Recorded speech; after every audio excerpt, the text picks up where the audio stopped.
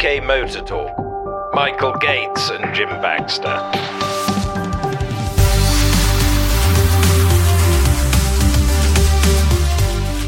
Hi, good afternoon, good evening, good day, whatever time of day it is. Good day. Good day. Good day indeed. Get ready for the Australian Well, I was one. going to say, that's very appropriate. We'll get on to that. My name's Jim and I'm here with...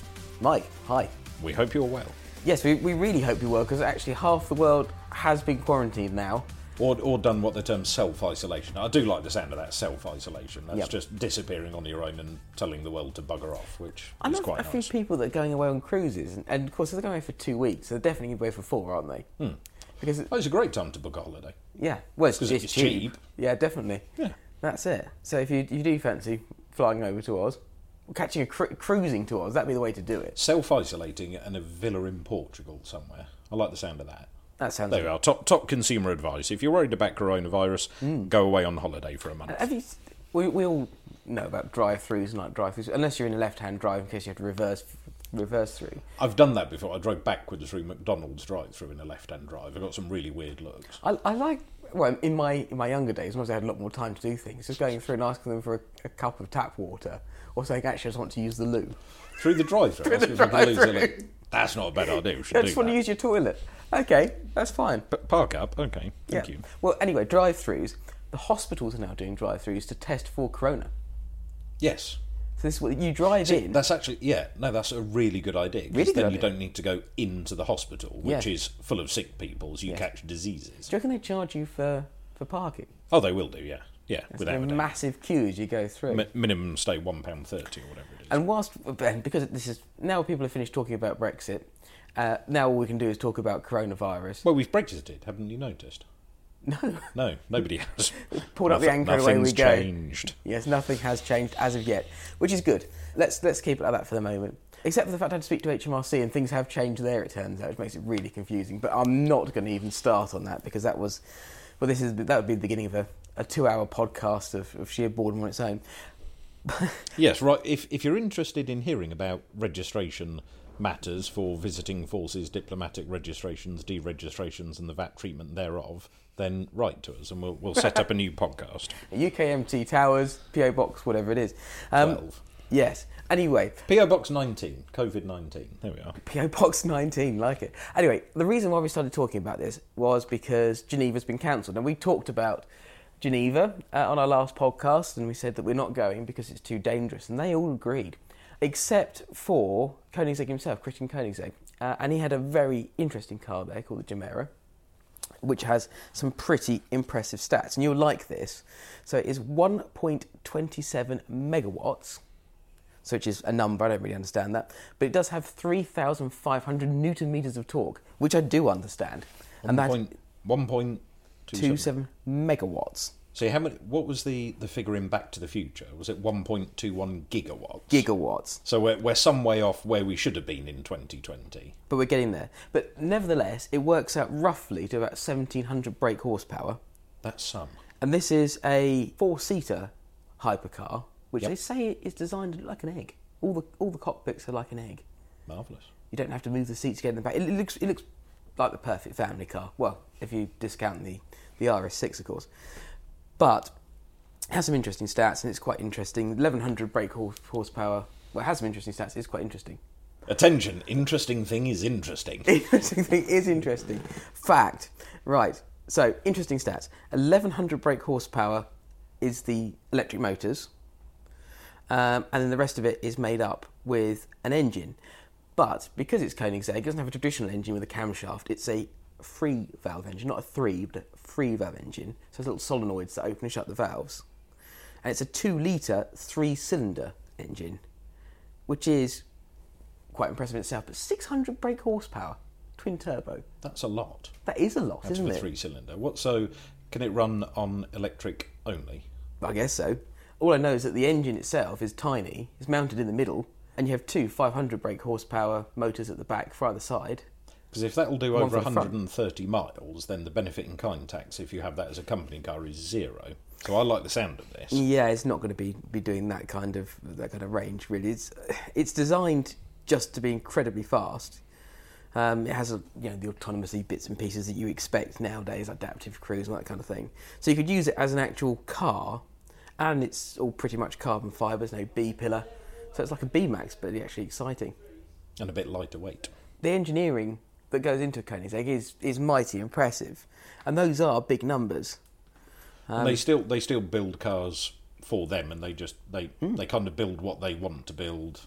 It happens to be what everybody likes and lusts after, but they do what they want to do, don't they? Which I like. But this thing mid-engine, front-wheel drive by the engine itself. Interesting. Yeah, it's interesting. All powered via a prop shot. I think it's worth a Google. It's the Gemera, which Other search engines are available. Well, yes, indeed. None of them work, but they're available. But yeah, ask Jeeves. Why don't you ask Jeeves about the Gemera? See what happens. Or if you use AOL, there's probably a notification when everyone stands up in the office and cheers. If you want to make someone's day, use AOL. Okay, does it still exist, AOL? I don't know. I'll have a look. To search for the Gemera. Right. Bear with me. Gemera. I believe it is Gemera, but I will just also Google how they do it. I think it's quite impressive. Oh, here we go. Just dialing up.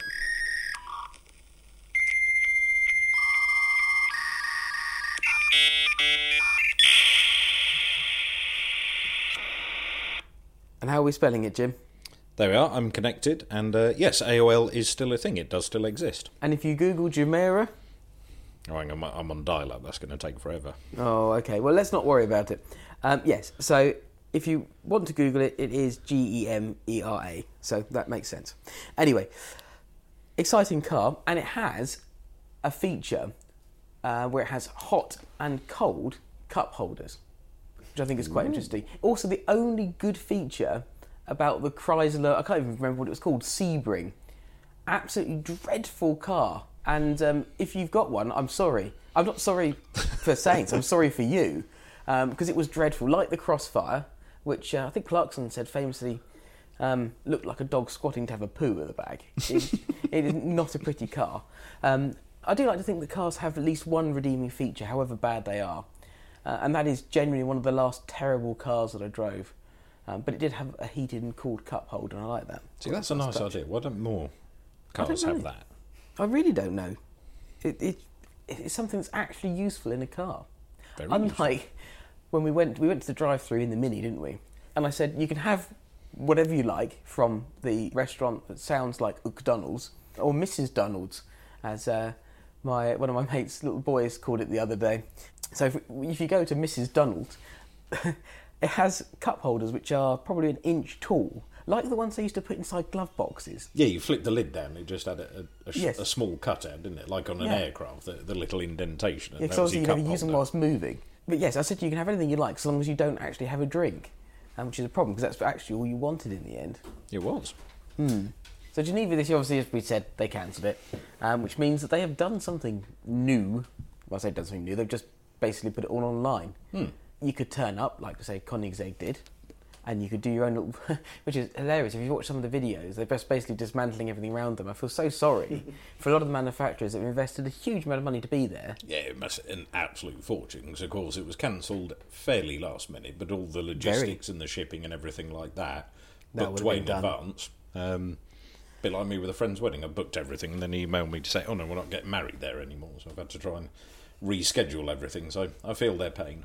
There have been some semi-interesting and some not-so-interesting cars out there. BMW, of course, have gone absolutely mad, and now you can buy... The iGrill, the Grill I, what's it called? I don't know. It's ridiculous. Eiffel Grill. George Foreman grill? That's the one. Yes, it's just... It's madness. It's not an unpleasant-looking thing, apart from the grill. Yes, it is. It's like someone's designed a car, and it comes free with the grill. Yeah, but if the grill was a sensible size, the rest of the car would look okay. Yes, and this is the case for the 4 or whatever it is. Actually, yes, it looks... Proportionally, it would be lovely if it wasn't for the grill, and I just don't understand why they've done it. It's like a spitting image version It's a caricature of itself, isn't it? And you like to think, oh, maybe it's like the Bangle thing where you actually look back on some of these cars and think, they're quite nice. I think, yes, in the future... Yeah, Chris Bangle cars always aged well, and actually it was when the new model came out, you looked at the old one and thought, oh, I really like that now. Yeah, I like the 5, for example. That was a really good-looking car, I thought. But I quite like that when it was new. Yeah. I just don't know whether it's that now, as they're becoming more and more ugly, we're going to look back and say the ones before looked better and better. Possibly. But Or maybe it's just a residual value thing. Oh, look at this one. It makes the old one look good. It becomes more desirable, so the value goes up. And people will say that, Audis have big grills. Yes, but they've had big grills for a long time, and that was their signature. And then, obviously, Hyundai copied it. And in much the same way that you get the Aston Martin grills getting bigger and bigger and bigger. And I notice that on the Roadster version of the Vantage, if you want to have the top down whatever, they now have a slatted grille as opposed to the mesh, which I think is really pretty. Really very nice looking thing. I'd love to say I've revised my order, but yeah, no, not quite. There's a few other cars. There's a Leon that's come out that looks remarkably like pretty much everything else. So it looks like the Mazda and the Focus and all the others. And there's a new Golf which looks a bit like the front end of the old Golf was melted. And there's a new A3 which actually I really like, although maybe I'm a bit biased. I think it's quite a good-looking car. Yes, I quite like it. Maybe a bit conservative, but... Yeah, they always are, aren't they? But then you can never win, because the iGrill is a bit daring with its grill, and nobody likes it. No. I think it's one way to look at it. Oh, and just for the purpose of the tape, I've just been shown... Really? Peugeot 208 car. It's not an unpleasant-looking thing. And they are trying to do something different with it. It's got the fangs and the truth is, it looks pretty good. But Peugeots, I think, do look pretty good. And then you drive them and you're just instantly disappointed. Yeah. I think I'm done with Geneva. Just based on that, I think that's probably wiped me out. But there is one thing I do need to mention, because this is absolutely brilliant. Because obviously they've had to put something out for Geneva, because there's not going to be a big reveal or whatever. A lot of companies are doing their own videos. I particularly liked the Aston Martin video. And, well, what a video it was to watch. It was kind of like when you're... Insightful and entertaining was the presentation made by Aston Martin. If you've got kids, or you've got, I don't know, nieces, nephews, whatever it might be, you know that you have to sit there and very much enjoy them reading to you when they're 6 or 7 years old, and they read each word individually. A bit like Captain Kirk with the disjointed sentences, but without the enthusiasm. It reminded me of... It was like watching... a best man speech where the guy he'd spent ages on it, he'd agonised over it, really nervous, but he was just reading every word to the point where, and when I was asked to be best man, I thought to myself, oh well, what a challenge that will be, ha ha. And it was like he was reading... It wouldn't have surprised me at some point if he read full stop. Good morning, ladies and gentlemen. It is a pleasure to be here in my role as future executive chairman of Aston Martin Lagon. It really doesn't sound like it's his pleasure. It sounds like he's been made to do it. Although, how you get a billionaire to do something he doesn't want to do, I don't know. He could hire somebody else to do it for him. Yes, that's the thing.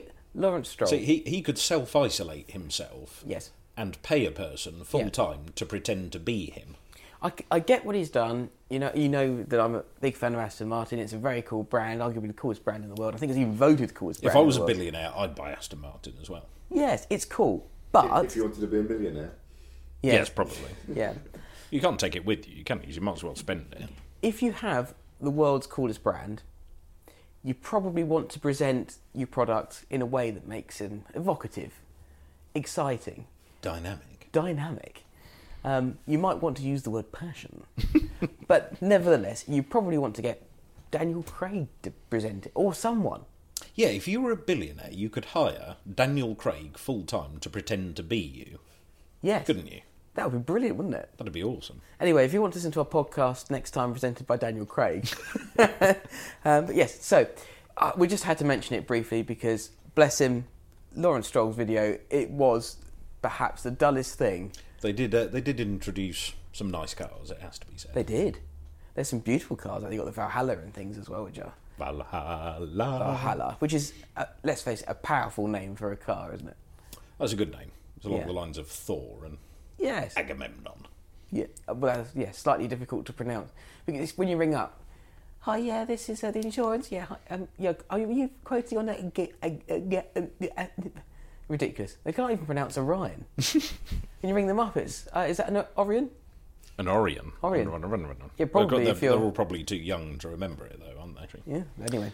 So I think, but no, good. He's bought Aston Martin, so good luck to Lawrence. But of course, the other thing he's bought, which is the other thing I'd buy if I was a billionaire as well, is his own Formula One team. Yes, of course you would. Which leads us nicely along. So of course we've got Australia. The season kicks off this weekend. We think it's going to. It hasn't been cancelled because of coronavirus yet. We've had obviously cancellation of the Chinese Grand Prix. The Bahrain Grand Prix will happen behind closed doors, so nobody will be there, but that's no different to last year anyway. And the Australian Grand Prix, I saw something that the pit lane walkabout autograph session will be conducted at a distance, so you won't be able to see or touch or interact with the drivers. So that probably doesn't upset the drivers, to be fair. Can we talk about the liveries?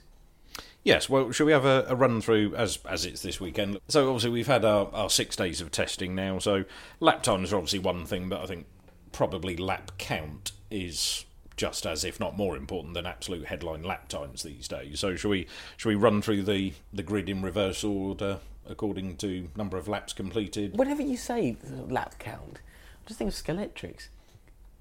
You know, we used to have the little lap counters that used to go through and... Oh yeah, as you went through, yeah, because you did lose track, didn't you? Well, it's consistency, isn't it? Because everyone knows at Scalextric, all you had to really do was just get the right speed so you didn't fall off. It was a bit like when we went karting last time, wasn't it? It was a 50 lap, and the overriding result was based on who had the least number of incidents. I had a lot. Yes.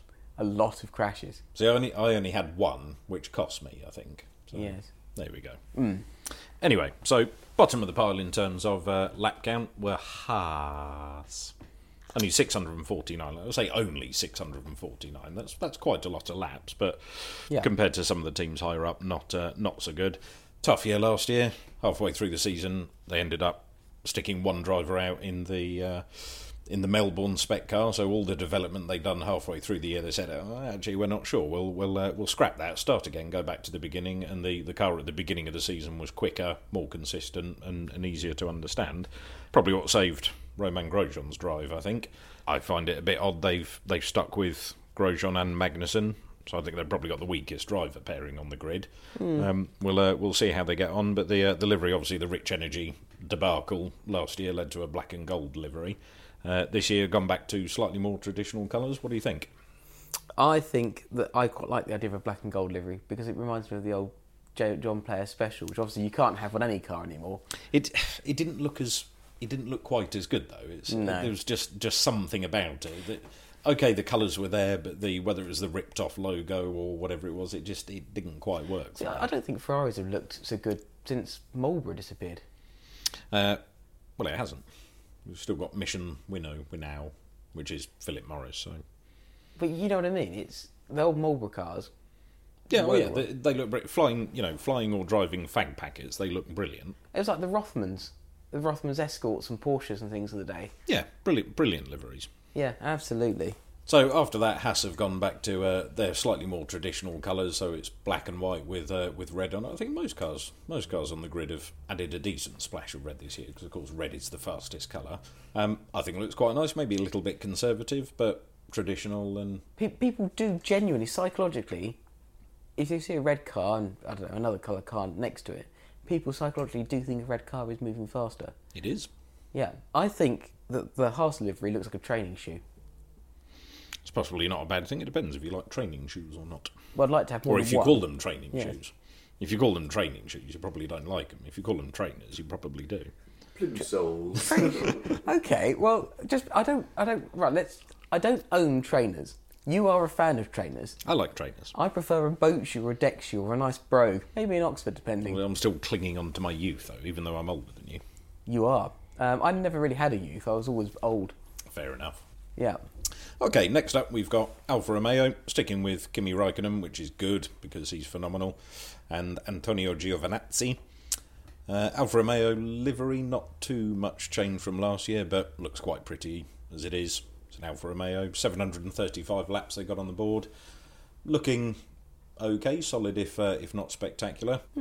Again, good splash of red. But then you kind of expect that from Alfa Romeo, don't you? You would hope so. Wouldn't you? And I like the positioning of the logo as well. I think that looks quite smart. But, and you know, I prefer tin tops to F1, as we well know, and I'm sure we'll come on to that in just a bit. Does it look like an Alfa Romeo? No. Are they a relatively similar looking product? Is it only the liveries that set these cars apart? With the two cars that we've discussed so far, then yes, they are very different cars. Well, yes, but if you're observing a grid, say for example, and they were all black, Yes. they look different, yes. But do they encapsulate the brand, do you think? Do you think the livery does that well enough? The livery does, yes. The actual car design itself, no, of course not, because that's governed Neither by here a set nor of there. rules, etc. But no, I quite like the. Obviously, they ran an initial or a shakedown testing livery, which had snake skin and various bits, which did look rather mean and moody and cool. But no, it's got a few more sponsors on it this year. I do like the colour of red that they've put on it. It's smart. I have to admit that I'm not a mad fan of the shape of the car themselves. Partly because I'm really old-fashioned, and I like the sort of style of Formula 1 cars that we had in the 90s and even in the early noughties. I think proportionally they just don't look quite right, and I can't quite put my finger on what it is. It's almost like the wheels are too far apart or something. Well, they've got a bit too big, a bit too long. Maybe they could do to be a little bit smaller. It might make them look a bit more agile, because they're actually. I remember seeing an actual F1 car for the first time in real life in the mid-late 90s, and I was amazed at how small it was. Yeah. But you see one in real life today, and you're amazed at how big it is. Yeah. Which is not quite the way it should be for a single-seater.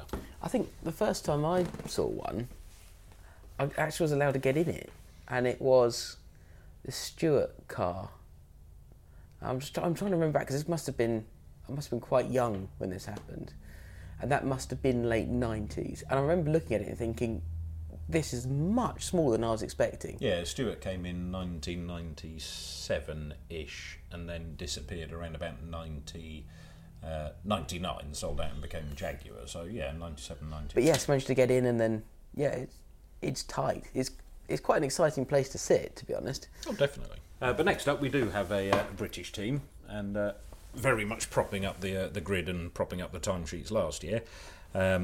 And, well, last year for Williams was just an absolute disaster from not running for the first couple of days of testing. And anyone who's seen the Drive to Survive series on Netflix, the Williams episode is A, fascinating and insightful, but B, cringeworthy in some places. If you think back to the first couple of episodes of The Office, and you sat there watching it thinking, am I watching a documentary, a comedy, what's happening? It's a bit like that watching the Williams episode. And the pre-season testing where they didn't get out for the first couple of days, and there's team personnel flying out with bits in their carry-on and in their suitcases, actual bits of Formula 1 car. It shows what a mess they were in. But Paddy Lowe gave the excuse that Formula 1 cars these days are a bit complicated, and we ran out of time. Well, yes, of course they are. But you've been doing this for long enough. Surely you should know. But it was just an ocean-going disaster for them last year. But this year, first day of testing, George Russell first out on track, first out of the blocks, and really, really good to see. The livery, obviously, they've Rocket have got a bit more space on the car, a bit less of the blue. So there's blue and red on the car. I'm not quite sure. I think it looks better going round the track than it looks in pictures. Certainly looks better than last year, but with the Williams this year, I don't really care how it looks. I just want them to go better than last year, because for a team with all their success, British team, and to see what's happened to them has been a bit heartbreaking, really. It's just sad, isn't it, really? Yeah, I think that the design of it puts me almost a bit in mind of the Ford GT Le Mans car, that sort of red and blue top and bottom. I quite like it, partly, if nothing else, because it breaks up the side of the car, because they can look a bit side-on, almost a bit slab-sided. Do you know what I mean? Yes. Yeah, I think it's just the tail, as it goes behind the back of the cockpit across to the rear wing. Good for advertising, I'm sure, if you can get enough names on the board. What do we think of Nicholas Latifi? I've seen a lot of him, to be fair. It crashed a lot. You're sad to see Robert disappear. Well, he's alpha now, isn't he? He did a couple of mornings in the car, didn't he? And he was fairly bloody quick. So, but again, it's an odd one. You sat there trying to compare everyone, and although Russell beat Kubica 21, however many races there were, it was 21-0 in qualifying. Okay, Kubica got a point, but Russell could have just as easily got on the podium in that race. It was a bit crazy. I think it's fairly similar to Nico Rosberg and Michael Schumacher back in 2010, 2011. You were sat there thinking, well, Schumacher must have lost all his speed because Nico Rosberg isn't that good. And then Schumacher retired and Lewis joined the team. And how close Rosberg ran him, and 1 year managed to beat him to the title. So, is Nico Rosberg actually that good? And Schumacher hadn't lost any of his speed. You look at Kubica's pace in testing, and pace is always misleading. But even correcting for tyres and fuel, etc., he was there or thereabouts compared, if not a little bit quicker than Kimi. So actually, has Kubica lost none of his speed, and Russell really is that good? I guess we'll see when it comes to Russell and Latifi. My instinct is Russell will absolutely hand Latifi his own legs to him in a box, but we will have to wait and see. He does his homework, doesn't he, with regards to driving simulations of the track over and over and over again. He's keen on using the tech to build up his pace. Absolutely. And I think there's absolutely right in this day and age. I think there's a huge place for having that kind of simulation and tech.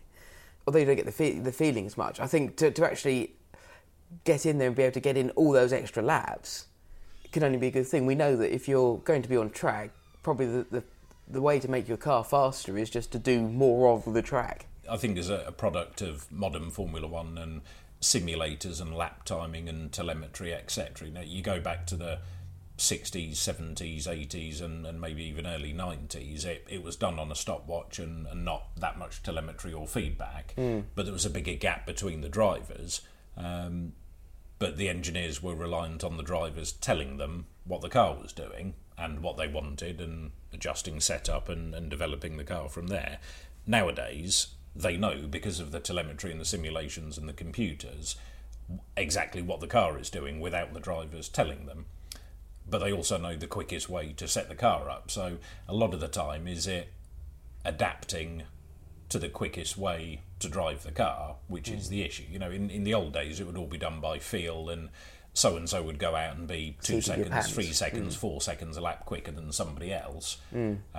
Whereas nowadays, those differences, even between the very best and the very worst drivers in Formula One, which are still, of course, 20 of the best drivers in the world, the difference is in tenths of a second, half a tenth of a second, etc.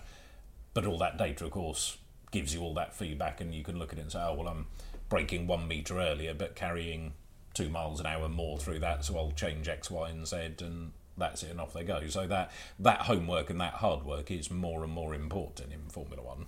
Do you think that as a result of being able to have the telemetry and the engineers to be able to see exactly what's going on all the time, that it removes something from the driver in terms of how they sort of feel and connect with the car, or do you think it just allows them to focus more on the driving and worry less about the car? I think what it probably does, it removes any hiding place. So you can't say the car was understeering, because the engineers can look at it and tell you that no, it wasn't. It's the way you were braking or turning in, etc. But yeah, I think there's where we saw Pierre Gasly struggle last year compared to Max was in the adaptation to the car. You seem to get more and more these days drivers who are phenomenally quick in midfield cars or slower cars. When they get higher up the grid, they tend not to do as well. I mean, going back over the years, Fisichella, I think, was always a good example of that. He did very well in the Jordan, certainly compared to Ralph, and seemed to get a lot out of the car. When he was up in the Renault, he wasn't a patch compared to Fernando Alonso, but that car needed a very peculiar, very strange driving style, which Alonso could adapt to a lot better than Giancarlo could. So you say it's more about understanding the format, yes, and driving to the format, yes, than it is adapting the car to the driver, in fact. Yeah, So, absolutely. Good example of that was Vettel in the Red Bull. When you looked at Mark Webber compared to Sebastian Vettel in anything other than a blown diffuser car, Webber had the edge. But you look at the points and the results over Vettel and Webber's time together, Vettel wiped the floor with Webber. Was he that much of a better driver? No, actually, I think Webber was the better driver. If I was putting a team together, I'd put Webber in the car over Vettel. But Vettel's ability to adapt to a blown diffuser, or to a rear-wheel drive mid-engine car, that when the back end stepped out, you floored the accelerator. That's so contradictory to every instinct you've ever had in a car. But actually, but the longer you've been racing and driving cars, the harder it is to get out of the habit. So actually, is it the older drivers struggle with adapting more? Maybe like Kubica being an older driver. Kimi just seems to chug along regardless and get on with it. But like he said, it's a hobby to him, so he doesn't really care. So maybe that's why he gets on with it. Nothing to prove, has he? No, exactly. It's the younger you are, the less ingrained those habits are, and the more time you've spent in simulator practicing what feels very odd. Because if you spend a lot of time in the simulator practicing something and it goes wrong, you just reset the button. You can sling it into a corner and say, well, I'll see what happens if I do this. The more and more time you've had to do it in real life, probably the less willing you are to chuck it in and see what happens, because it's £2 million, £3 million worth of kit and you don't want to bend it. and I guess the other thing is, the more feedback you get from sensors and telemetry and everything else, and the more sophisticated computers and simulations become, the more you can feed that back into a simulation and replicate how the car would or should actually feel. Exactly. It's not like, for example, the controls of a plane where everything might be fly-by-wire. You do need to understand exactly how that traction is going to feel when you put your foot down and when you brake into a corner, as you say. If it's going to step out, you need to correct it with throttle as opposed to, your position, your brake, or whatever it might be. Of course, Formula One cars, the throttle is fly-by-wire. Brakes these days are brake-by-wire as well, or BBW for short. So if you're keen to learn more about that, go on Google. Other search engines are available. Just search BBW and you'll find all you need to know on Formula One braking systems. But it's the way that it reacts. It can be fly-by-wire, because most car throttles are fly-by-wire, but it doesn't mean that they all feel the same. No, exactly. Or lots of modern cars, hybrids and FEVs and things like that. The brake pedal feels peculiar now in them, because the first bit of travel, the first bit of pressure or braking is done by regenerative through the motor. It's not actually using the brake pads or discs, so it does feel a little bit alien. And you get cars that have one pedal braking. And I was thinking about this actually as I was driving along earlier, and I was rolling down towards a roundabout basically, because it was in gear, but we were just making our way down. I thought, actually, having driven a hybrid car where you have that very strong regenerative braking, to then, I wonder whether the next generation coming through will suddenly think, oh, if I'm driving a car that's not hybrid, are they just going to suddenly plough into the back of other stuff? Very possibly. Because they're expecting it to suddenly effectively brake itself. But that you extrapolate that feel on the brake pedal, or that confidence in the brakes on a road car for tootling to and from work, and that's fine. When you're wheel to wheel with somebody at 200 miles an hour, that feel and that confidence in the car is all important. I think that's something Ricciardo struggled with last year in the Renault, who are, funnily enough, next up in our lap time chart, moving seamlessly on. And I'm pleased about this, because I finally get to talk about livery, because I actually really like it. And that's pretty much as I wanted to say, but I like the colour. They use a liquid yellow across their R.S product. I refuse to call them RS products, because they're not really. They're Renault Sport products. And I like the sort of traditional look to it. So I think having the yellow stripe up the centre, the black down the sides, is kind of what I expect it to look like. And I'm pleased, because in my mind, that is how I see a Renault Formula One car. No, I like it. It's a modern twist on the traditional, and the suits look a bit better than they did a couple of years ago, because they had very yellow suits with obviously the slightly creamy coloured fireproof underwear, so any of the drivers that unzip their overalls, they look like a banana that was peeling themselves walking around the pit lane. Obviously Daniel Ricciardo has stayed with Renault for this year. I think they're going to have to step it up big time to be able to hold on to him. I I was going to say, do you think he regret it? I think he maybe regrets the move to Renault, bearing in mind he could have gone to McLaren, and we haven't got to McLaren yet, and we look at their fortunes. I think he had the choice of McLaren or Renault and picked Renault, which on paper 100% a sensible decision at the time when you looked at where McLaren were. Whether they can step up to the plate and deliver what it is they must have promised him to get a driver of his calibre, because he is one of, if not the best drivers on the grid at the moment. He's certainly the best overtaker on the grid and one of the best racers.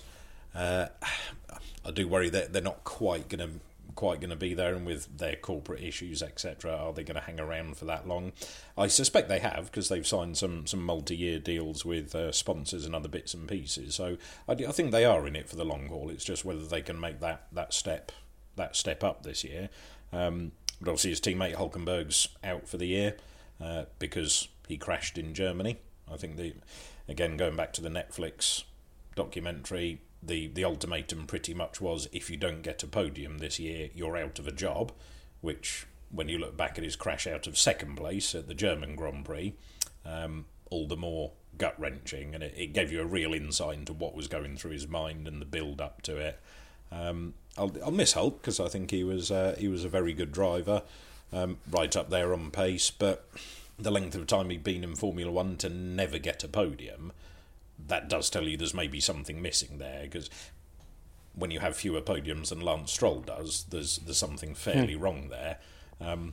Who would you have in your team, Hulk or Stroll? Of course it would be Hulk, but they've plumped for Ocon, which I can understand. It'd be interesting to see how those two get on this year, because of course Ocon and Perez had fireworks a couple of years ago, and Verstappen and Ocon had fireworks. So Ocon doesn't have the best reputation for getting on with teammates or getting on with other drivers, but if it spices it up and adds to a bit of drama and adds to the show, then all good. I think when you're competing at that level, though, and it's the same with rally drivers, because you can see them when they're on pace or whatever, they are superhuman. You expect that level of competitiveness, and these are exceptional. And I saw a meme the other day, and I thought this was brilliant. They said, with the Olympics, they should just put a random Dave in there, or Steve, just for comparison purposes, so you can see just to see how good they are. Just to see, how bad the average person is. Yes. So, although we say some drivers are more exceptional than others, as you rightly say, these are the 20 of the best drivers in the world, or certainly that we're aware of, that are competing professionally, and to be in that top 20, you have to be exceptional anyway. It's just what gives you that little edge. And whether it is, as you say, adapting to the car, or whether it's because there is something missing. I mean, I would be gutted, absolutely gutted, if I spent, bearing in mind the amount of time they spend training physically, with the amount of time they spend in the simulator, to go out there and never win. I would be absolutely distraught with that. Yeah, well, for any driver coming through, obviously, to get to Formula 1, they've won everything they've ever entered. They've been champion, they've had pole positions, fastest laps and race wins, and then chances are they will have been GP3 or F3 champion and kart champion and F2 champion or GP2 champion, and then they can get to Formula 1 and never step on the podium again, ever, which is an odd thing, and it must be a very odd thing for such a competitor as a Formula 1 driver has to be, to enter and never win, but they keep trying, and that's obviously what spurs them on. I guess you have to just believe that and know that you can do it. But certainly, we see in different sports, some people do buy their way into a car, but at that level, you do need to be exceptional. There is no other option, is there? Because otherwise, you get shown up very quickly indeed. Absolutely, but actually, no, I like that idea. So maybe I should try entering a Grand Prix this year. You should. We'll need some sponsorship. So if you're a billionaire looking to invest in a UK Motor Talk Formula 1 team, please send us a cheque for... I know we've got a budget cap next year, so we could do it for only $170 million or something like that. So if you've got a spare $170 million floating around, send us a cheque to UK Motor Talk Towers, PO Box 19, and we'll get stuck in. To design us a lovely livery and stop me moaning about it, then again, write to us at UK Motor Talk Towers, COVID-19 No, PO Box 19, whatever it is. Anyway, just write to us. Well, speaking of lovely liveries, I think that leads us on next to the Alpha Tauri team, formerly Toro Rosso, but we now have 2 teams on the grid named Alpha. We'll try and stick to our convention of calling them both Alpha just to make life confusing. And for me, the best livery, easily, it looks phenomenal. That looks really, really nice, and it looks even better when it's moving, which is a feat in and of itself. See, again, I think there's a hint of classic liveries to that, isn't there? There is. I think it is a really good looking thing. Albeit there are some similarities between the concept between the Alpha Tauri and the Alfa Romeo. Who'd have thought it? Red instead of blue, and the swirly snake, the Red Bull, the way the Infinity logo of Alpha Tauri blends into it. But it's got a bit of red on it, so that makes it faster. It looks fast anyway, does it? It's one of those cars that looks fast stationary. Yes. And you might think I'm talking nonsense, you might understand exactly what I mean. Some cars do look fast even when they're not moving. And I think that certainly on a road car it's often the wheels and other bits and pieces, the stance of the car that affects that. On a Formula 1 car, because they are how they are, I think it is the paint job or vinyl job that does affect it. Well, no, they churned in a decent amount of laps. I think ran quite reliably, 769 laps. Hung on to Daniel Kvyat and Pierre Gasly. It was good to see Gasly's bounce back after his demotion and towards the end of the season, and see him get a podium in Brazil was wonderful. If he goes really well this season and Albon doesn't, will he then get promoted back to the Red Bull team, and will that be a bad thing again? I think this goes back to, are you a good driver in a bad car or a bad driver in a good car, etc. But good luck to them as only a small team. Although they are obviously a sister team to the Red Bull, there's a limit in the amount of information they can share. So I think the Alpha Tauri team, as a rule, do punch well above their weight for the money they have. Anyway, next up, funnily enough, sister team to Alpha Tauri is Red Bull, and they were next up in the lap counts. Looked very, very fast, if a little bit skittish. I think they probably had more spins and things than any of the other teams. Fewer crashes. I think Haas held the record for number of crashes. Romain Grosjean had the first crash of the season, which is really unlike him, to be fair. I think he lasted all of about 8 minutes before he ripped a corner off it. So he did very well. But Red Bull, obviously, the livery is the Red Bull livery. That hasn't really changed for a couple of years. You know when you do, we've spoken about shorts earlier, you know when they say, any accidents or losses?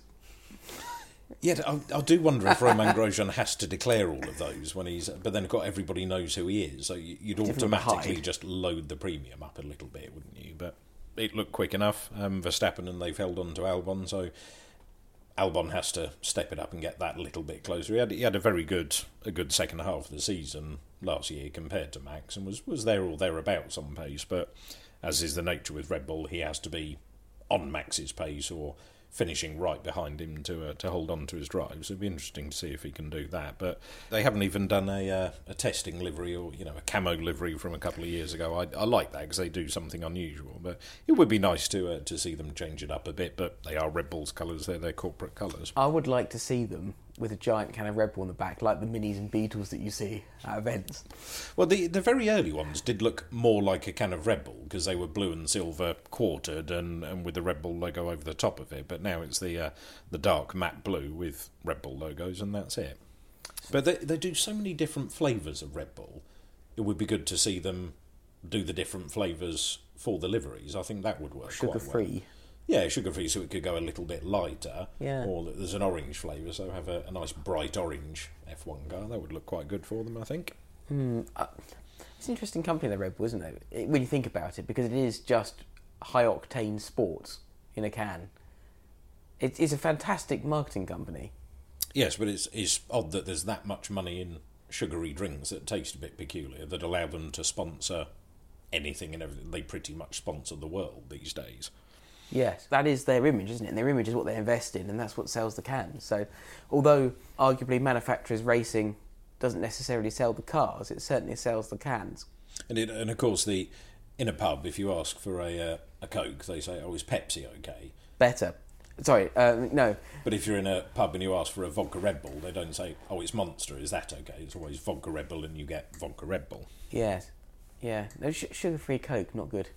Just throwing that out there for anyone that is forced into sugar-free drinks, Pepsi Max or other alternative brands. There you go. They've got my personal recommendation and bias.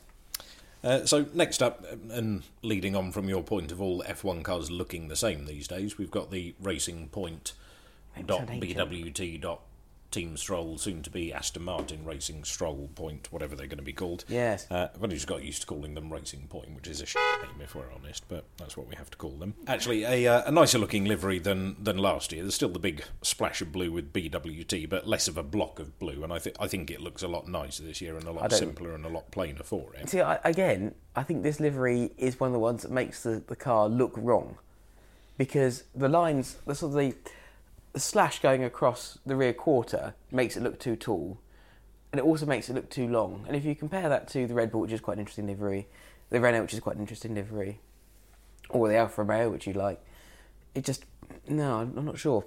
I don't like it at all. Well, I think it kind of hides it. Well, they could have painted it silver, and then it would have looked even more like a Mercedes. I mean, the comparison to Mercedes, obviously people have made a lot of it, but in terms of outline and shape, if you look at two pictures of them side by side or front on the track, they are absolutely identical. It's somebody has just looked at the photos and designed the car the same.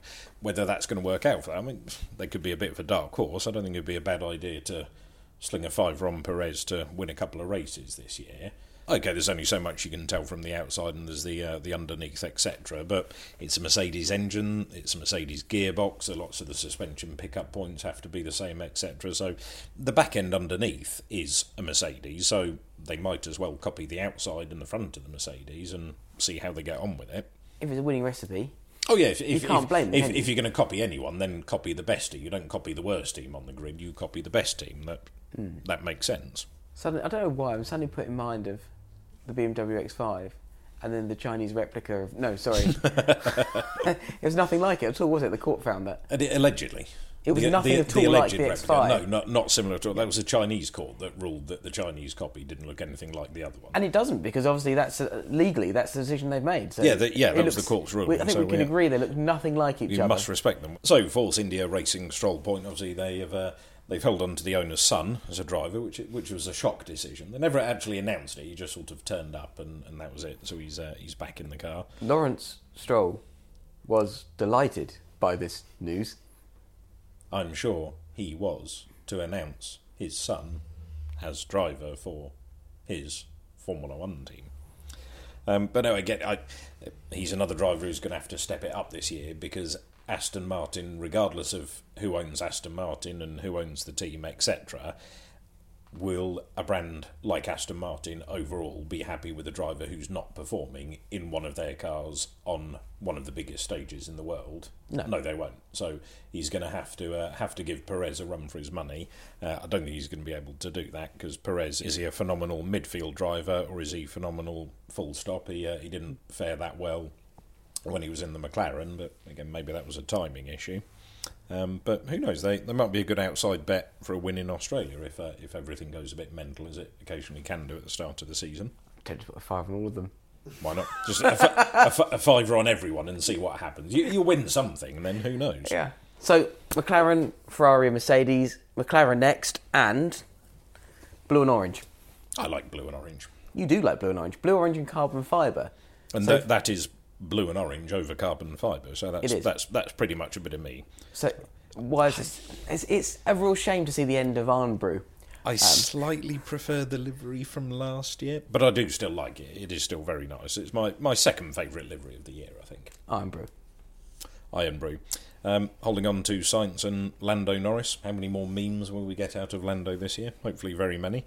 But they had quite a quiet testing session, but I think that's maybe a good thing, certainly compared from a couple of years ago, the dramas and everything blowing up and Alonso's mysterious accidents and all the talk last year was of Williams and how they were running, or not running as the case happened to be. So yeah. McLaren just seemed to have had quite a quiet 6 days and just got on with it and done their thing and seemed quietly confident. So it'd be good to see if they can step it up, possibly even maybe overhaul Ferrari this year, I think, given whether Ferrari were sandbagging like anything in the test. Of course, they were fastest in all the testing, in winter testing last year, and then didn't quite measure up in race pace, and then seemed to get on the pace of Mercedes, and their engine seemed to kick it up a notch until somebody had a look at it and said, well, we don't think you're cheating, but if you were cheating, this is probably the thing you'd be doing, but we can't prove the thing you were doing is the thing you're doing, but if you could not do the thing we think you're doing, but we can't prove, that'd be brilliant.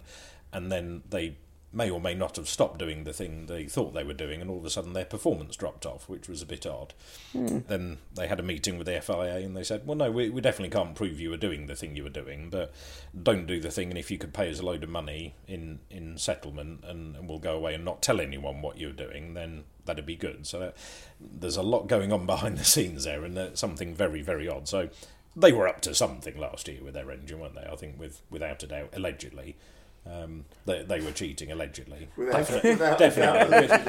Without a doubt, allegedly, because of course nothing's been published yet. So allegedly, you can say without a doubt they were allegedly cheating.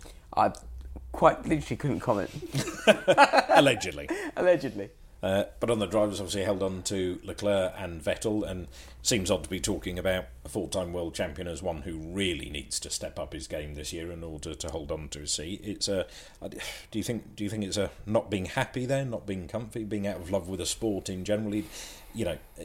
He's got a fantastic sense of humour, and he's a cheeky chappy and whatever else, but that just seems to have been knocked out of him the last couple of years. Is it the lack of success, or Ferrari as an organisation in general? It's got to get to you, isn't it, really? Yeah, any team's going to be demanding, but you want to be able to go out there, perform, be the best, be the fastest you possibly could be. He's been doing it for a very long time, and he's had a great career. So is he a bit despondent? Possibly. Yeah, so again, it's an odd. Younger drivers that get all the way through, get to F1 and never win. He'd won everything all the way through, and then got to F1, and then very quickly started winning, and then very quickly was a 4-time world champion. You look at that trajectory, and you kind of expect him to be an 8, 9, 10-time world champion now. But since leaving Red Bull, obviously it hasn't happened. He's had a couple of wins with Ferrari, but never really been there. Is Ferrari just a team that, over the last couple of years, seems to have knocked the stuffing out of phenomenal drivers? I mean, it happened with Alonso. Is it happening with Vettel as well? Certainly on occasion, Leclerc has shown Vettel up in terms of pace, qualifying and race pace. He's a Ferrari junior. He was brought up all the way by Ferrari, so is he their wunderkind, as it were? Just as Vettel was the Red Bull prodigy at Red Bull, he was their poster boy for the young driver programme. Leclerc is that at Ferrari, and you've got to feel a little bit of that, to be fair. But Ferrari, it's still matte, and it's still matte orange. It doesn't look as good as Ferraris of old, unfortunately. You kind of think just red would be quite an easy livery to get right, because it's red, but it doesn't look quite as nice as some of the red cars have in the past. It's not very exciting, is it? It's just... It's red, yes. It's red with black bits, yes. It's red with black bits and a Ray-Ban logo, yes. It's just... And the Shell logo. And the Shell logo. But then, to be fair, the Ferraris of the early 90s were red with black bits and a Shell logo, and they look really, really nice. But I think the fact it's actually a little bit orange doesn't help. And like you said earlier, it's lost the actual Marlboro logo out of the top of it. So that little red and white flash on the top of the engine cover, or a slightly different shade of red or orange on there, did stand out and did make it look good. But I think I can see them slipping to third in the championship this year, maybe even a bit lower if things don't go well. Whether they'll do a couple of races and then realise they're not going to get there this year, so will they just stop development on this year and focus purely on next year with the big rule changes, etc., much as Honda did in 08 leading into 09. It worked for them. I think much as McLaren did 97 to 98 as well. It might be they do 2 races and knock it on the head, but can they hold on to Sebastian and Leclerc if that's the case? I'd imagine they'll hold on to Leclerc long term, but will Sebastian want to walk away? But then do you walk away at the end of the year when everything's changed and there's all this for next year, or is that when you make the break? As we were saying, when you're at the point of the career that Sebastian is, you want to be always on a high, don't you? You want to be, and if you are going to walk away, you want to walk away not having given it your best shot, but having delivered a result. Well, he's, in terms of, like we said earlier about Kimi having not a lot left to prove, I think Sebastian has got something left to prove, because he always had that tag at Red Bull of you're only winning because you're in a Red Bull and you've got the hang of the blown diffuser. So he moved to Ferrari to emulate Schumacher and then to prove that he could win in a different team and take a team from not winning the championship to winning the championship. But even if Ferrari came out of the blocks with the fastest car by 2 seconds a lap this year, I think it would be Leclerc winning the championship and not him. So does he kind of have to walk away again to try and prove himself somewhere else, and where would he go? I don't think he'd go back to Red Bull. Their young driver programme is too much on that. Would he want to go up against Max? I don't think he would. Would he go to a lower team? Well, do you think sticking in mid-table would give him the chance to shine? It would maybe give him a chance to shine if he got on with the car against his teammate, but that's not what he wants to do. You know, in your first season or your first 2 seasons, blowing the doors off your teammate is enough. That's all you can do. You're in the same car. Yeah. That's the only one. That's the only measurement you've got. Yeah. Vettel's measure of success is another championship. That's it. Yeah. Blowing the doors off your teammate doesn't mean anything to him anymore because he's already done that. He is expected to do that. So that's almost the standard. It's going that level above it. Would he go to the team at the top of the times and top of the lap charts again? Mercedes. I think if you're going to go anywhere, you try and go to Mercedes. I think that's where you've got to be, isn't it? Really? Well, certainly for this coming year, I can see it being another whitewash for Mercedes. Not much has changed in terms of the livery. There's a slightly more solid block of cyan on it, or turquoise, whatever you want to call it.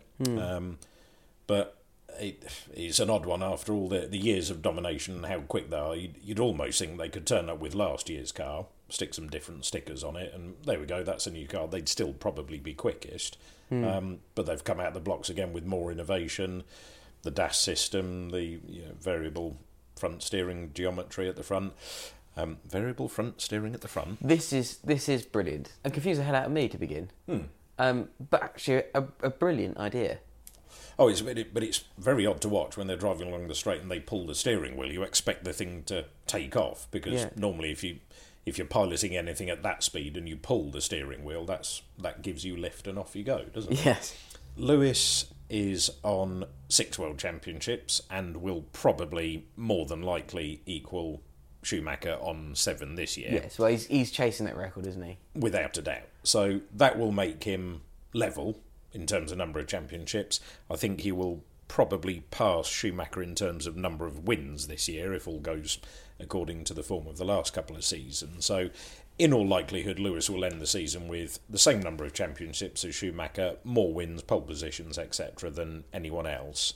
What does he do after that? He's obviously got to want the 8th to be the greatest of all time without question in terms of statistics, whether statistics tell the whole story or not. But if you've got as far as getting 6, then you might as well push for 7 and 8. But will he stay with Mercedes? Will he stay with his family?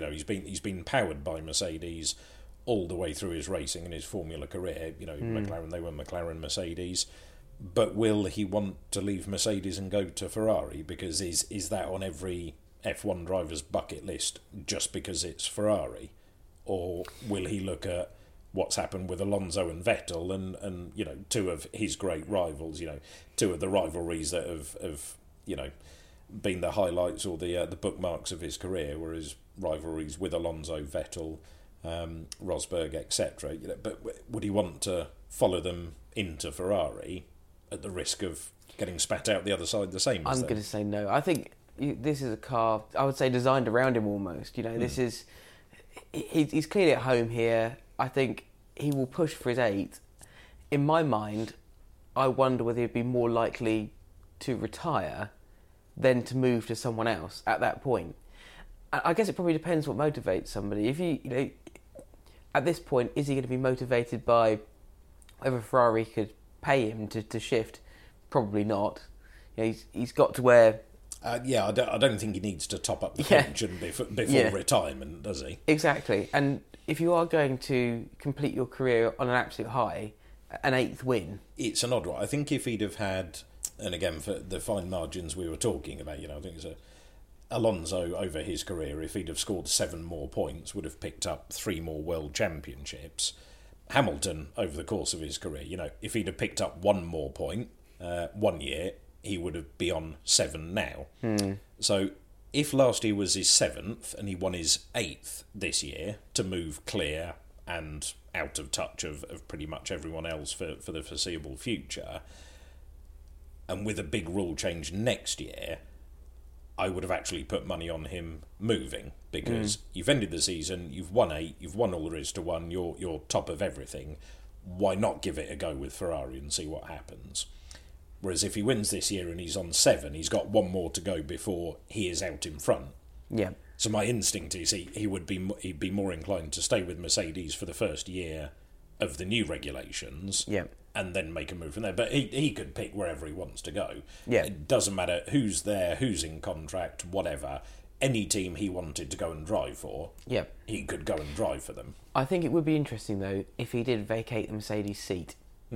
Whether he was still in play or whether he'd retired or what have you, I think it would be interesting to see what then happened with everyone else. Yeah, I think we'll see. Again, maybe I think the key to all to the driver market for next year, again, is Daniel Ricciardo. When he made his move a couple of years ago, that shook everything up and it was panic stations and everybody had to run around sorting out seats. Now, if Renault aren't up to spec and Vettel is having a year like he had last year, I can see Vettel walking from Ferrari. The question is then whether Ricciardo goes to Ferrari or Lewis goes to Ferrari. But I could see Lewis. I could see Ricciardo in a Ferrari for next year. I could see that happening. Similarly, I could see Vettel in a Mercedes. That I would like to see. Vettel and Lewis in the same team. Yes. That would be good for a year. Yes. And then Lewis could then go to Ferrari, depending on what Ricciardo and Leclerc are up to. But I kind of want to see it mixed up just to mix it up. It's cyclical. This always happens. A team dominates for a while. It happened with Williams, then McLaren, then Ferrari, then Renault, then Brawn for a year. That's still the best year of Formula One ever. Then Red Bull for a long period. Now Mercedes for a long period. You get bored of it unless you're a massive, massive fan of the driver. Then inevitably you get bored of it. You're not so it's suggesting that desire for change. You're not suggesting that Formula One is ever stayed, are you? It's cyclical. The fact you're talking about this before the season's even started. What, the Mercedes are going to win everything? Chances are they are, but by the same token, that's kind of the nature of the beast. Everybody has the same rules. Everybody has, in theory, brain power and fingers and computers and can design or think of something. But had anyone, I know we're not Formula One car designers, but we're racing and car enthusiasts, had anyone ever even considered the possibility of pulling the steering wheel in order to straighten up the toe angle of a car to give you better top speed on the straights? I've been into cars for more years than I care to remember. I've run race cars and done setup and all that kind of thing and gone through toe angles and camber angles to the half a degree to, oh no, we need a millimetre more of this, less of that. It's never even occurred to me it would be lovely if you could do that. And it's never occurred to anyone in Formula One before. No. Ever. So, again, the rules are one thing, but the rules are there and they're the same for everyone. How well will the budget cap control this? Possibly it will. I think it's maybe an advantage for some of the teams that have other divisions to them because they can farm out the expertise, the resources, the development. So if you look at McLaren, they have technology, they have road car departments, etc. So, Steve, who works for the road car department, just happens to have worked on something that's really, really brilliant, and tells his mate Dave, who works for the Formula One team, over lunch, so it takes Dave 2 minutes to design it. That could work to their advantage. Another team it could work to their advantage is Williams, and actually I'd be in favour of that if it got them a bit further up the grid. But would it help Ferrari? Again, possibly. There's a lot of free overtime going on here. Exactly, yeah. So but Mercedes as well, they've obviously got a reasonably substantial road car division. So again, how much of it can be moved in and moved out according to that? Mercedes is an interesting one, isn't it? Because they have the propeller. They are by sea, by air, by land. There's a huge amount of engineering that goes into all the various different things they do. Because you can buy a sports car, you can buy a Unimog, you can buy a boat, and we're just looking at a Mercedes boat now, and it's kind of pretty. That is pretty. I like that. That's the sort of boat I like. No sails, just a massive engine in the back. That's it. That's what you want in a boat. Yes, which is not, unfortunately, what I'm going to have when I borrow a boat to go up and down the Broads, because it does 8 miles an hour from its 11 horsepower engine. I like the fact that this boat has to have 4-point harnesses in it. I like the idea That's of that ideal, in a isn't boat. it? That shows it has enough grunt about it. I agree. Anything to stop you spilling your gin and tonic. Exactly. That's definitely the kind of boat that, if it had a toilet or heads, that it would have a carbon fibre toilet.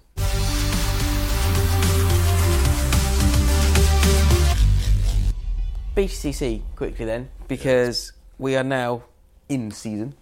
Donington Park is weekend of the 28th of March. We've got the test day coming up fairly soon, or the media day, or the launch day, or whichever way you want to call it's it. all three rolled into one. I think budget cutbacks. And they're all out there working at the moment. We've seen the new Focus out there now. Yes, I didn't even realise that was going to be a thing this year, but that looks rather good as a racing car. Yeah, so I quite like the RS that they did, but it was just wrong because they had to be front-wheel drive and 2 litre, and it was four-wheel drive and 2.3, so it didn't really make any sense to me. Yeah, it was an ST, Yeah. wasn't it? But just with the RS badge on, and that was Yes, with different front end on it. But actually, we say that. Well, I say we say. You say they don't. I say that the Formula 1 cars look the same, as the tin top ones do at least look vaguely like the cars they're supposed to be. Oh, they look absolutely like the road cars, just with a body kit on them. But you can tell at a glance which is which. Yeah, you can. We were saying the other day off mic, do you find it really bizarre that you can find so many cars which are not a currently produced car, though? Civics being an example of this. So in other words, there is a current Civic, but the type that's racing, because it's not a works team, is the older version of it, and I just find that a little bit bizarre. But still, on occasion, quite competitive, if not more competitive than the new one. But again, that's the length of time it's been around as the setup and the development of that as a race car being refined. But I think if you peel the skin and the bodywork off a lot of them, I think they are vaguely all designed in a similar way underneath, aren't they? You know, the Super Touring front end type, it just is is a bolt-on front end package, wasn't it? And then if you look in the back of them at the suspension and the pickup points and the layout, etc., it bears no resemblance at all to the road car layout. No, and I think that's the same. It obviously is scaled depending whether you're driving a Passat, whether you're driving, again, the old version of the A-Class. In fact, it's the old version of the A-Class. It is, yeah, the old A-Class. The old A-Class. Regardless of what you're driving, I think, yes, it's a scaled version of roughly a similar kind of thing. But we've got some interesting tussles, I think, that are going to happen. Smiley's gone to Hyundai, or at least he's running an i30. Brand new, so it's good to see a brand new car in it and another manufacturer, even if it's not manufacturer-backed, at least it's another manufacturer in it. Yeah. And it'll be interesting to see if as you get plenty of the bigger manufacturers that have moved away from the win on Sunday, sell on Monday model, and you look at the manufacturers that once sold cars in very, very good numbers over the years, and how they moved away from motorsport and how those numbers start to dwindle. I'm not saying motorsport is the single most important marketing activity you can do, but I think it certainly does help. You look at the Impreza back in the early, mid and late 90s, they sold in their thousands. Yeah. Now, not so much. I think you can count on one hand the number all gold of wheels. Exactly, as it should be. But and quite right too. The car was it was iconic, it was exciting, it was dramatic, and people bought it, and it worked. Ford with the Cortinas and Escorts, all the way from the Mark 1 all the way up to the WRC cars, again of the mid-90s. Yep. And they sold very well. Ford haven't really had a proper presence in motorsport. Their sales figures are declining. Mercedes have got a reasonably good presence in world motorsport, and even with some success as well. But their figures are only climbing. BMW figures are climbing, and of course BMW, albeit through WSR, but the 3 Series last year was all dominant, and I think that does show in the sales charts. I think a lot of the problem is that manufacturers don't have the money now to invest in it and don't see it necessarily as good value. And actually, I kind of see that, because when you think touring cars pushed down to ITV4, you got the WRC, again, is sort of pushed out. It is about an 8-hour programme, though, on ITV4. I mean, they've got nothing else to show on ITV4, I think, but at least you can turn it on a Sunday morning and watch it all day long, or have it on in the background all day long. Yeah, and I think it's probably relatively good value in that, from that point of view. But these are fantastic drivers in really quite exciting cars, really competitive racing, really close together, considering how, although we say that they're relatively similar underneath, they are all different cars. And to see them on a tight circuit like Brands within tenths of a second of each other.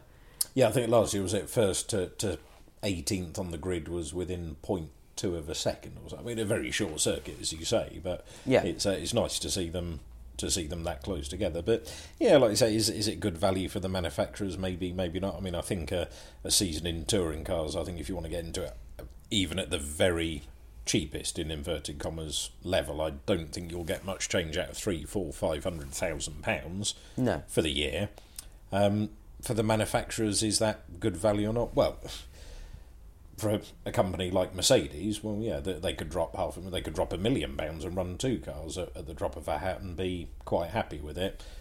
Other manufacturers are maybe struggling a bit more. So, but motorsport again, is that a real influencer in their sales? When you look at the trends, and this is, I appreciate, a little bit boring if you're tuned in to listen exclusively about motorsport here, but the attractiveness of brands in terms of BMW, Mercedes, blah, blah, blah, blah. You can buy one on a lease or a PCP, and because the residuals are good enough, it's as cheap as buying a Vauxhall or a Ford or a VW, whatever it might be.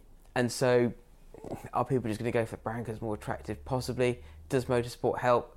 To me, yes. And you mentioned the Impreza. I wouldn't have looked twice at one of those in the 90s if it wasn't for McRae. No, exactly the same here. And Lancers. My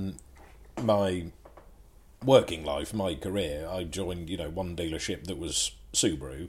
I ended up working on the Lotus side of things, which have got equally as good a heritage and pedigree in motorsport. But the single reason I wrote to a Subaru dealership in the first place was Colin McRae. He was the single reason that I had a career in the motor industry. So, thanks, Colin. Yeah, and unquestionably an absolute legend and a massive loss to the world, I think, rather than just the country. When you think of Burns as well, again, Richard Burns is... And I appreciate we are diverting here into WRC as was. But cars are emotive things, and I think this is where occasionally some manufacturers seem to forget this, that actually car purchasing decisions are often made just as much with the heart as they are with the head. I mean, as you mentioned Burns there, I think one of my all-time fondest memories was watching those two up the hill at Goodwood. I think it was 98, something like that, and they were both timed, because I think that was the year Heidfeld broke the record and it was time, but these two were still gunning for personal glory between them, just going quicker and quicker and quicker, and the risks they were taking were getting bigger and bigger and bigger. The corner cuts they were making were getting bigger and bigger and bigger. So there was more mud and dirt and grass getting churned up. Lord March didn't seem to mind that they were absolutely ruining his lawn. It was just spectacular to watch them taking tenths of a second off each other, run after run after run. And it was just a beautiful thing to watch. But again, you came out of that thinking, okay, I'm going to buy an Impreza or a Focus. Don't really care which, but I want one of those two cars. Yeah. No, certainly, and for me, Mark 1 RS Focus again was the same thing. McRae. Yeah. That's what got me into the Ford brand, was McRae moving to Ford with the Focus. Yeah. That made me look at the Focus and go, oh, I like that. Yeah, and for us as petrolheads, and we've spoken before about Halo products and how they work for the brand, and I agree. And this is why I find it really bizarre when you think back to the sort of Super Tourers, the Volvo, the 850. You had the Cavalier, and that's Clennon's Cavalier is for sale actually at the minute. What, the actual one? Yeah, the actual one. How much is one of them? I don't know. Price I'm asking. That means we can't afford it, at least. Yes. BTCC Mondeos of that era, you know, these cars that were racing wheel to wheel, and people were, bearing in mind how much they were then, there were, you know, big budgets, manufacturer budgets behind them. Now a lot of independents and smaller racing teams and everything else, which is fantastic. Obviously got to try and preserve the cars a bit more. Arguably, are they a little bit more fragile? I don't know. You know, they get a tap, it does really upset the geometry, and that seems to be the end of the race for them. Or at least it's back into the pits and try and get everything straight again. Yeah, they'd be no good for Nigel Mansell these days, would they? No, they wouldn't. But, again, really exciting racing, really still accessible racing when you think about the cost of going to this versus the cost of going to something like Formula 1. Oh, yeah, it's very good value. You can easily take your family for a day out to the British touring cars without needing to remortgage your home. Yeah, yes. And, you can do that camp and if you want to do that, have a proper weekend of it and still really enjoy it. So I think BCC's still got some real life in it, and it would be nice to see some more manufacturer support, I think, but not just one team, because that would make it remarkably difficult for everyone else. But there we go. I think whether we would see a manufacturer really get into BCC in the way that they have, I think those days are long gone, because I just don't think the money's there. You see people cutting costs left, right and centre, online retailing, all kinds of bits and pieces. But I still think a really, really interesting sport. And I'm really pleased that it's on, it's going, and you can still enjoy it. And it does seem, despite the lack of manufacturer involvement, the grid is growing. Though I think it shrunk. I think Matt Simpson's had to walk away and focus on his son's career. So although it has shrunk by an entry in the last couple of days, it's still a nice full grid and lots going on. So that's very good to see. Yeah, and it will be good racing.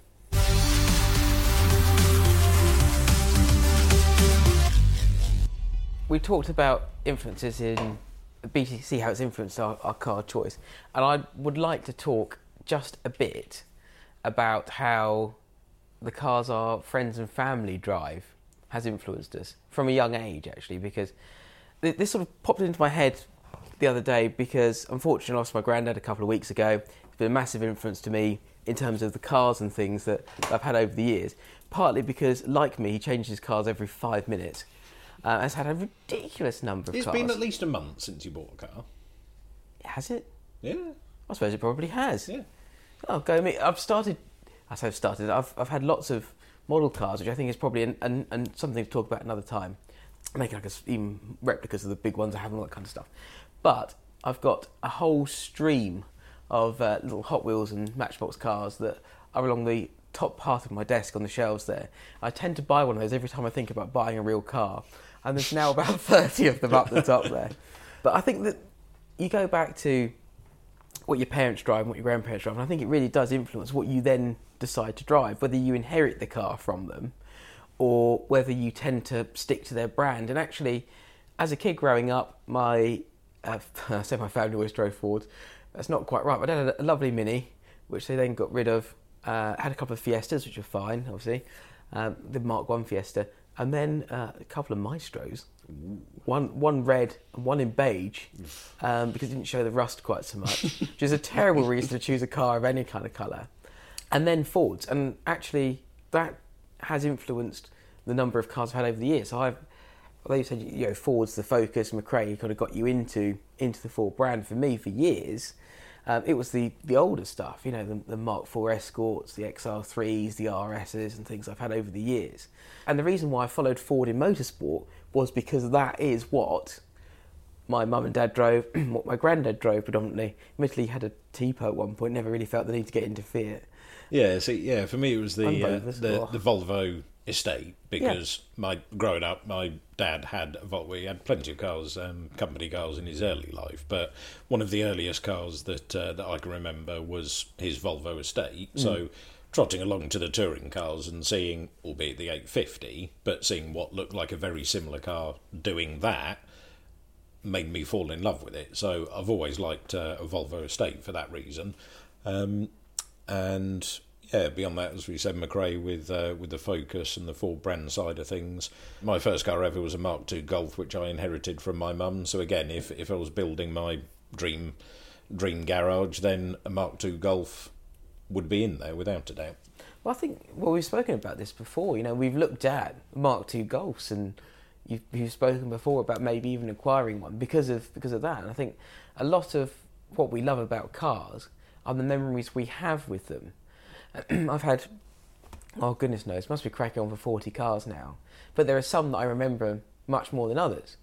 And I remember going out with my mates in one of my XR3s with the roof down and just touring across various different bits of Sussex in, going to different places, just doing stupid things. But actually, I remember that car really fondly because of the things we did with them. And I think it's the people that influence us, whether they be racing drivers or your family, your friends, or the events that you have that are what make cars special to us, and they are what make brands dear to us. I really do. I think that there's something very special about the memories you have about these cars and how it affects how you feel about another car. Yeah, for me, because of Rydell in the Volvos, Rydell was always my favourite touring car driver. The grid was full of British drivers or, people that you would maybe think being British I would cheer on beforehand. I cheered on this guy from Sweden because he drove my dad's car. So that's why. Damon Hill in the Williams Renault, part of the reason for having a soft spot for Williams is Damon Hill and the success that he had with them. The same with the Jordan team. I like the Jordan team because he drove for them. Jenson Button and his affiliation with McLaren and with Honda are two of the reasons that I like McLaren and I like Honda. And actually, probably one of the reasons if I could only have one supercar, I would consider buying a McLaren over anything from Ferrari or Porsche or Pagani. A McLaren would be probably top of my list, it has to be said. Well, here's to the people and places that have influenced our car purchase history and the memories that we have for them. And here's to all our heroes, whether they be with us or not. And And I think, as you say, you can have different marketing campaigns and adverts and selling channels, and do you buy it online, do you sell it in a shopping centre, etc. But it's one of those you might forget how manufacturers advertise their cars, you might forget what they're selling, you might forget what they say, or you might forget what they do, but you never forget how people make you feel and how motorsport makes us feel. For sure. I think is more important than anything else.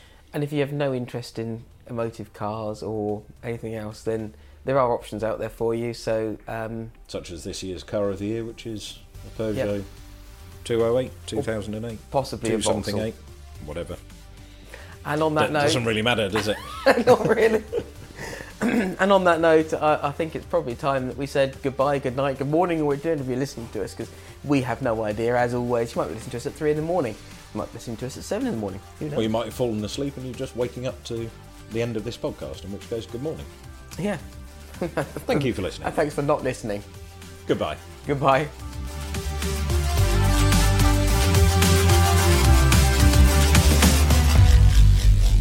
UK Motor Talk, a First Take Media production.